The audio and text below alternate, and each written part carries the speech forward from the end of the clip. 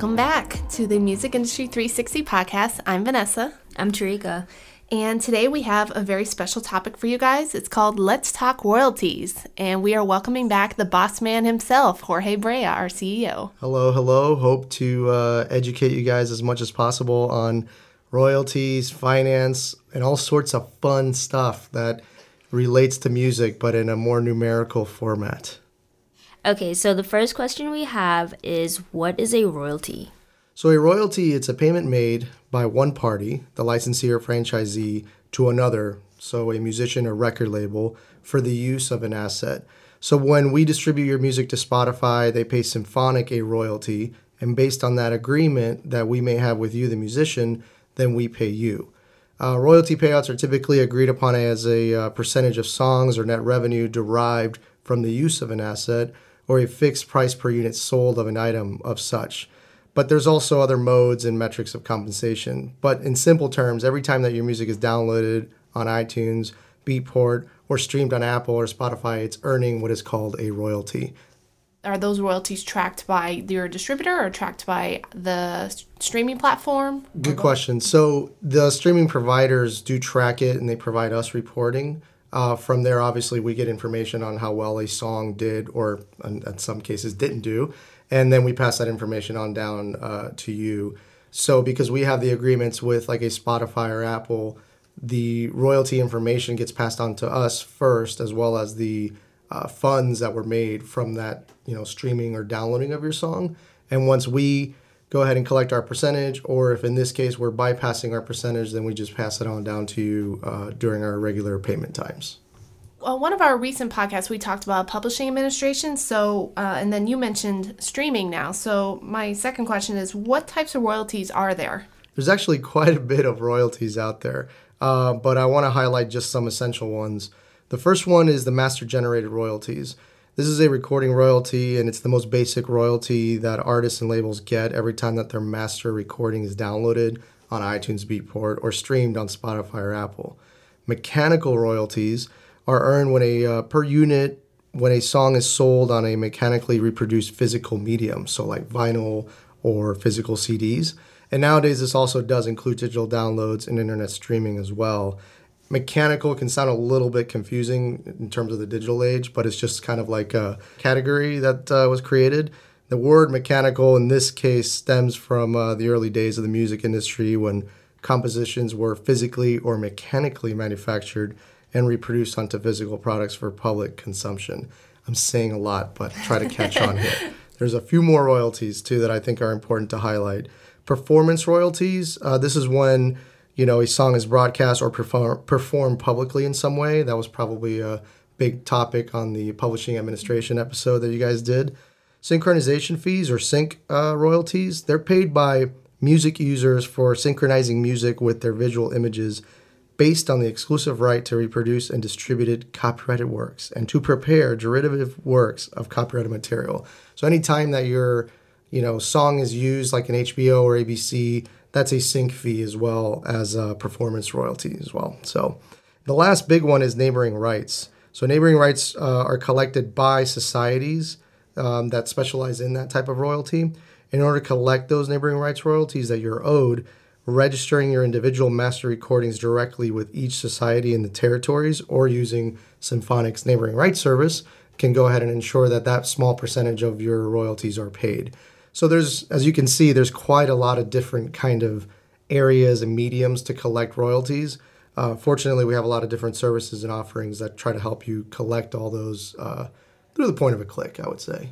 Yeah, that was my follow-up question, is that with Symphonic, so this isn't the same with all distribution companies, but with Symphonic, we're kind of like, all in one, like they can track all their royalties with just like you said, a click of the button. Correct. Yeah. I mean, we have neighboring rights services, publishing administration services, and obviously the traditional master royalty services. So every time that we distribute and your song is getting downloaded or streamed, then it's earning the master royalty as well. So we tried to cover as many different offerings as possible all in one place so that you wouldn't be, stuck with having to figure out how to actually go out and get these little royalties that may be out there. So yeah, that's convenient. Yes, that's what we try to do here. What are the standard royalty payments for downloads and streams? Downloads on iTunes can range from 50 cents to 90 cents per song, and that all depends on the deal that you may have with us or with any other distributor. And streaming rates can be, 0.006 less and or more because there's a lot of variables that affect that pay rate. So the amount of ads that a particular provider has booked and or the amount of subscriber that that provider has creates a revenue pool, and however many streams that you may have within each provider would determine your actual pay rate. In addition to that, on the streaming side, every territory has a different rate. So, in Russia, they may sell subscription for $9, which equates to 9 rubles, let's say, over there. And that equals a different, subscription rate than it would here in the U.S. And based on that, then your actual streaming rates would be lower. So it's kind of a confusing thing because streaming rates are never going to have one set amount per play. It all varies on, time of year, how popular they are in that territory, etc. So if an artist came to you and said, hey, can I make $100 off of this release in a week, what would you say? I would probably say, it's kind of hard to guarantee that, to anybody. I think that they can maybe get 100 plays easier than $100, and 100 plays may be about $1 or less. It depends on the provider, obviously, that we're talking about too. Streaming, it's got a lot of great potential, but a lot of artists and musicians may look down on it because of the lower pay rates. But it's pretty similar to radio in that sense too, where radio doesn't pay you 50 cents every time that you're getting played. It's a pretty minuscule number. So that information about, if somebody asks you how much does, say, Vevo pay per play, that's confidential, basically. We have confidentiality agreements that, we can't tell any client, what Vevo's percentage is from a particular, play and or deal, so to speak. But we're able to obviously say, okay, here's everything post potentially Vevo's payment. Some of that information, it's confidential, and every provider has a different rate. So Vevo is going to be paying differently than YouTube, actually, and even Spotify and so forth. So to add on to that then, why are streaming royalties so low compared to downloads? The reason for that, well, actually, there's many reasons. First, there's a very big shift happening right now in the music industry from downloads to streaming. Before that, it was physical to download. So we've seen this before where you would make, $11 on an album release or a CD release, and then you had to be subjected to only making 70 cents, per track, so to speak. Same thing's happening now, but with downloads being phased out. By, 2020, it's likely that streaming is going to be even double the size that it is now. So that's a very, promising thing for the industry.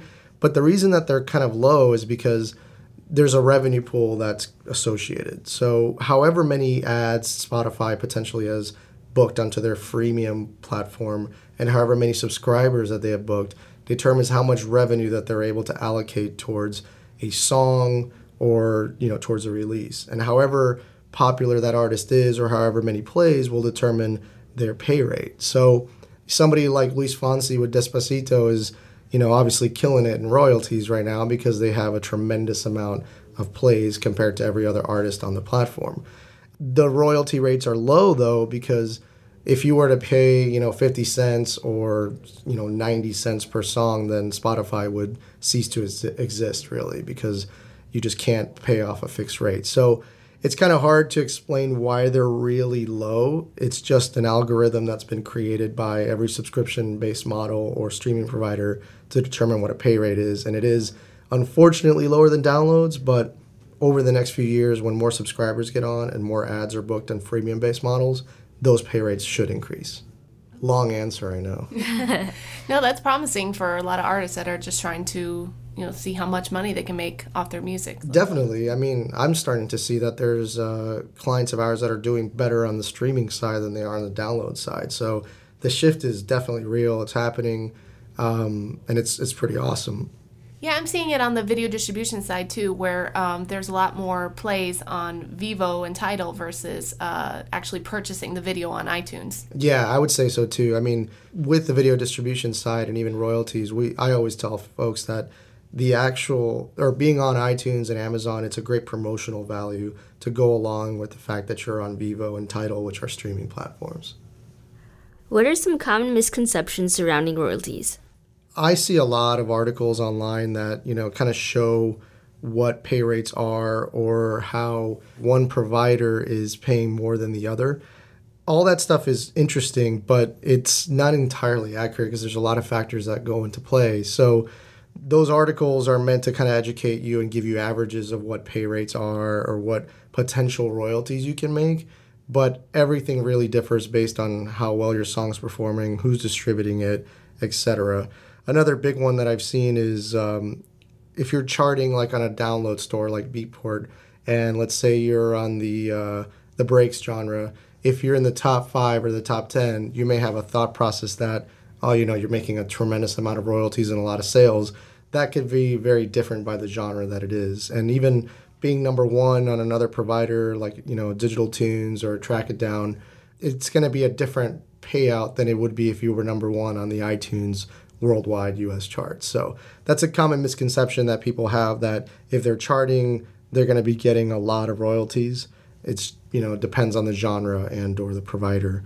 One of the other ones that I see a lot is that one distributor will potentially help you get more royalties than the other. Obviously, we see that a lot because we're in the distribution industry, but there's absolutely no effect that a distributor has on your performance and or royalties and or featured opportunities.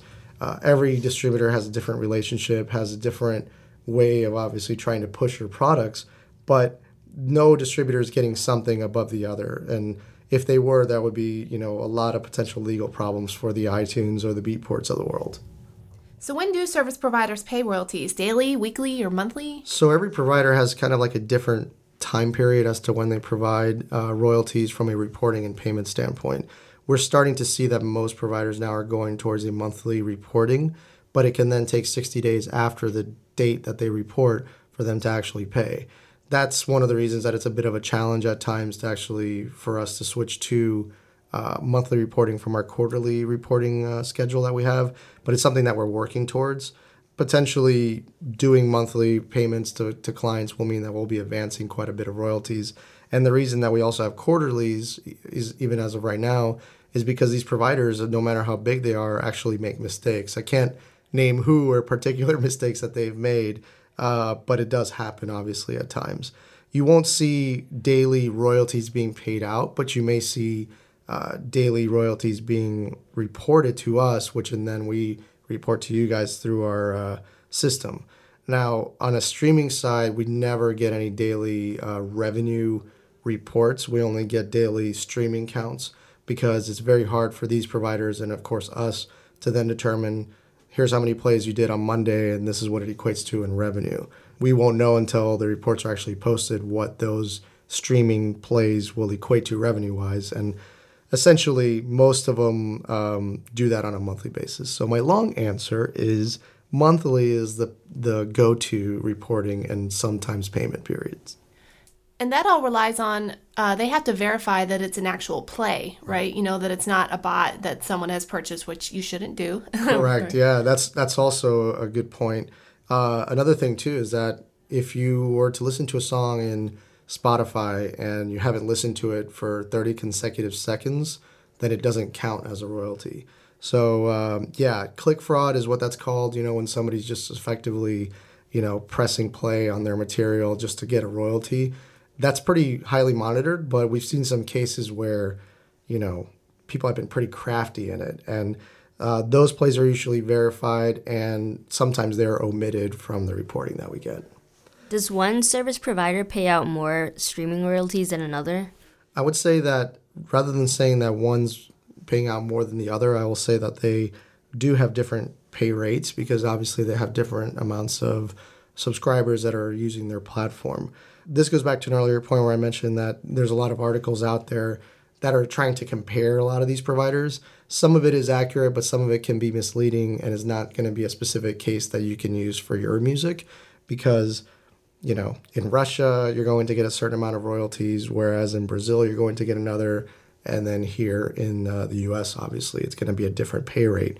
So I would say that we're definitely seeing some growth from a streaming royalty standpoint in terms of all providers starting to pay out more, but they're all just going to be different pay rates, unfortunately. So you really can't say if like Spotify pays more than Beatport or... Yeah, I mean, unfortunately, I don't want to offend Beatport or Spotify or anybody else, so I can't really say which one pays out more. But from what I'm seeing, streaming is definitely growing, and I think it's a pretty bright future for sure. That's my political answer right there. So speaking of political answers, so how much does Symphonic make royalty-wise? So I won't, again, be able to say like a specific monetary amount, but we usually make anywhere from 30% to down to 10%, down to just 0% because we get paid on fees to distribute music. So it really depends on the deal that you have with us that will determine how much revenue we will earn. But to give you kind of a hypothetical, if you're getting, $50 on Spotify for your song and, you're on our option 3 record label plan, we're going to take 10% of that $50 and just pass the rest on down to you. So we always want to make things to where the musician or the record label is getting the biggest bang for the buck. And of course, we still have to keep the lights on, which is why we have different percentage-based plans and fee-based plans. So in that example, Spotify also takes out a certain portion as well, right? Correct, yeah. So whenever we receive the reports, it's everything after like Spotify's percentage or any other, provider that gives us reports. So we're able to say, all right, this is what has been paid out that we can then split with whoever provided us the music, that being the musician or record label. So that's also something we don't know is how much the streaming platform takes out. Right, yeah, we have the agreements which kind of give us a percentage, but not every report that we receive will show us like what the gross amount is before the payout that we provide to the musician. Some do, but because of confidentiality, we obviously keep that pretty tight. Sure. So are royalties taxed differently in the U.S. from the rest of the world? I actually kind of enjoy that question because I spent a lot of time kind of just trying to create a tax resource in our help desk and so forth. There are some differences. So let's say if you're in Milwaukee, you're going to get a 1099 from us at the end of the year if you've made $600 and up. What your responsibility is to report that income to the IRS, and based on however many losses and so forth, you'll either get a refund and or you'll owe taxes on that. We send, at the same time that we send you a 1099, we send information to the IRS that we have paid those royalties out. So anytime you get a 1099 from anybody, just know that your information's with the IRS, and if you don't report it, that's going to be subject to investigation at some point by the IRS. So they will find you. They will find you, for sure. Now, from an international perspective, it's a little bit different and a little bit trickier. So the United States has tax treaties with several countries all over the world, and that tax treaty aims to lower any potential taxation that may happen between, you based in a particular country and the U.S. So U.S. and Moldova, for example, have a tax treaty, which means that any U.S.-sourced income is not taxed at all, so 0% taxation. But if you live in Brazil, there's actually 30% taxation because the U.S. and Brazil do not have a tax treaty with each other. So what all that means is if you're a musician and you've gotten $300 of downloads and or streaming royalties from the U.S. territory, only that territory is going to be taxed at 30% before you receive your payout. Now, that's what's called withheld income. At the end of a year, we'll send you what's the equivalent of a 1099, but it's called a 1042-S. And when you get this 1042-S, it's going to show you all the income that we've withheld and paid to our local IRS for you to report to either get tax credits and or a refund within your country. So it's a bit complicated, I know. You think?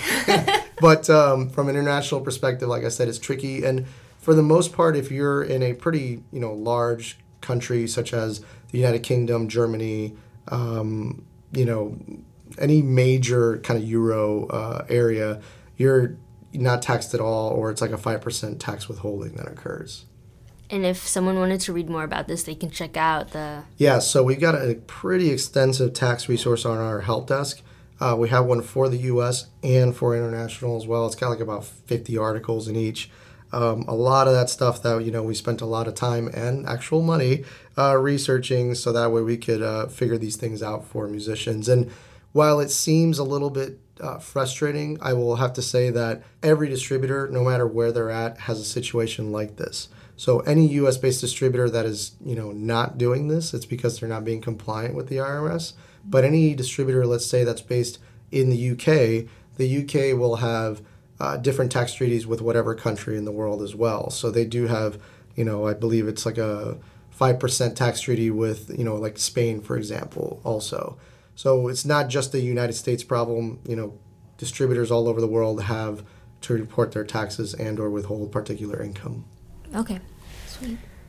I want to add, too, I do believe we have a simple tips called Updating Your Tax Details that was hosted by Miss Tarika here. That's right. That's actually yeah. super duper important to also do, because if you do not keep your tax details updated, then we can't send you your tax forms, and obviously then that can land you in some issues. So every musician, I think, needs to treat royalties and their accounting as serious as possible. If you're making anything above like 20, 30,000, you certainly need to be keeping it seriously. But if you're even at $1,000, while the tax hit might not be severe, it's just better to be compliant than not. So you mentioned the Help Center. If someone wanted to get more information on royalties, where could they go? So definitely the Help Center is what I consider to be the go-to. On the blog, though, we have some interesting resources. You could just search royalties and you'll get a bunch of different articles that are there. So symblog.com and symphonic.help, I think, are the two best resources. Aside of that, though, if you have a lot of questions or anything that's just not answered or you need clarification, do feel free to create a ticket. We tried to help people out as much as possible. We're not tax professionals, but we certainly have them as partners, so we can gladly ask them a question if we're unable to answer. I know that there are 2 articles that I usually will send clients that ask, how do I get paid and when do I get paid? And that's actually what those articles are titled. And they give you a step-by-step process of how to select to get paid in the Symphonic MS. And then the other one is, it gives the quarterly report dates. Definitely, yeah. We even have one that kind of explains each and every column of like your quarterly report export. So you can have kind of a definition of what each column means, because there's a few words and terminologies that are not kind of easily known. So we've tried to create a pretty extensive resource to help anybody out at whatever time that they have, but we still understand if there might be any questions associated. And lastly, we've got some interesting things that are going to be coming up in the next few months that we think are going to help clients from a royalty perspective, from an analytics, and even from an accounting tax perspective as well. So stay tuned for some system updates there as well. So are advances the same as royalties? So that's a good question. Advances are kind of the same, but kind of not. So let's say, hypothetically, that I wanted to sign you, Tarika, to a record label. Who knew, right? That you were like a rapper or something. I can offer you what is called a recoupable advance. I can give you $5,000, and in order for you to then start earning royalties, you have had to make me the $5,000 back before you get any payment from that. There's also non-recoupable advances. So if I really want you on my record label, I can pay you $5,000 in addition to any royalties that you're earning. But that's basically the difference. An advance is literally an advance payment that you make to get a song licensed and or released, whereas royalties are royalties that you'll make from the success of your download or stream. We've recently struck a pretty cool partnership also with Sound Royalties that can help offer advances if you qualify.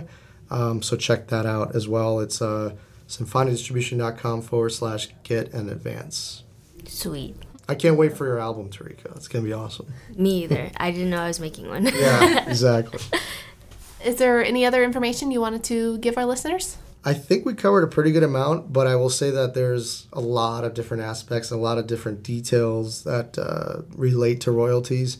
You can definitely, there's a lot of great things on Google and other websites that you can research, but some of it may be confusing. And as I said, there might be some unintentional misleading things online that can confuse people. So I would say to not hesitate to reach out if you have any questions.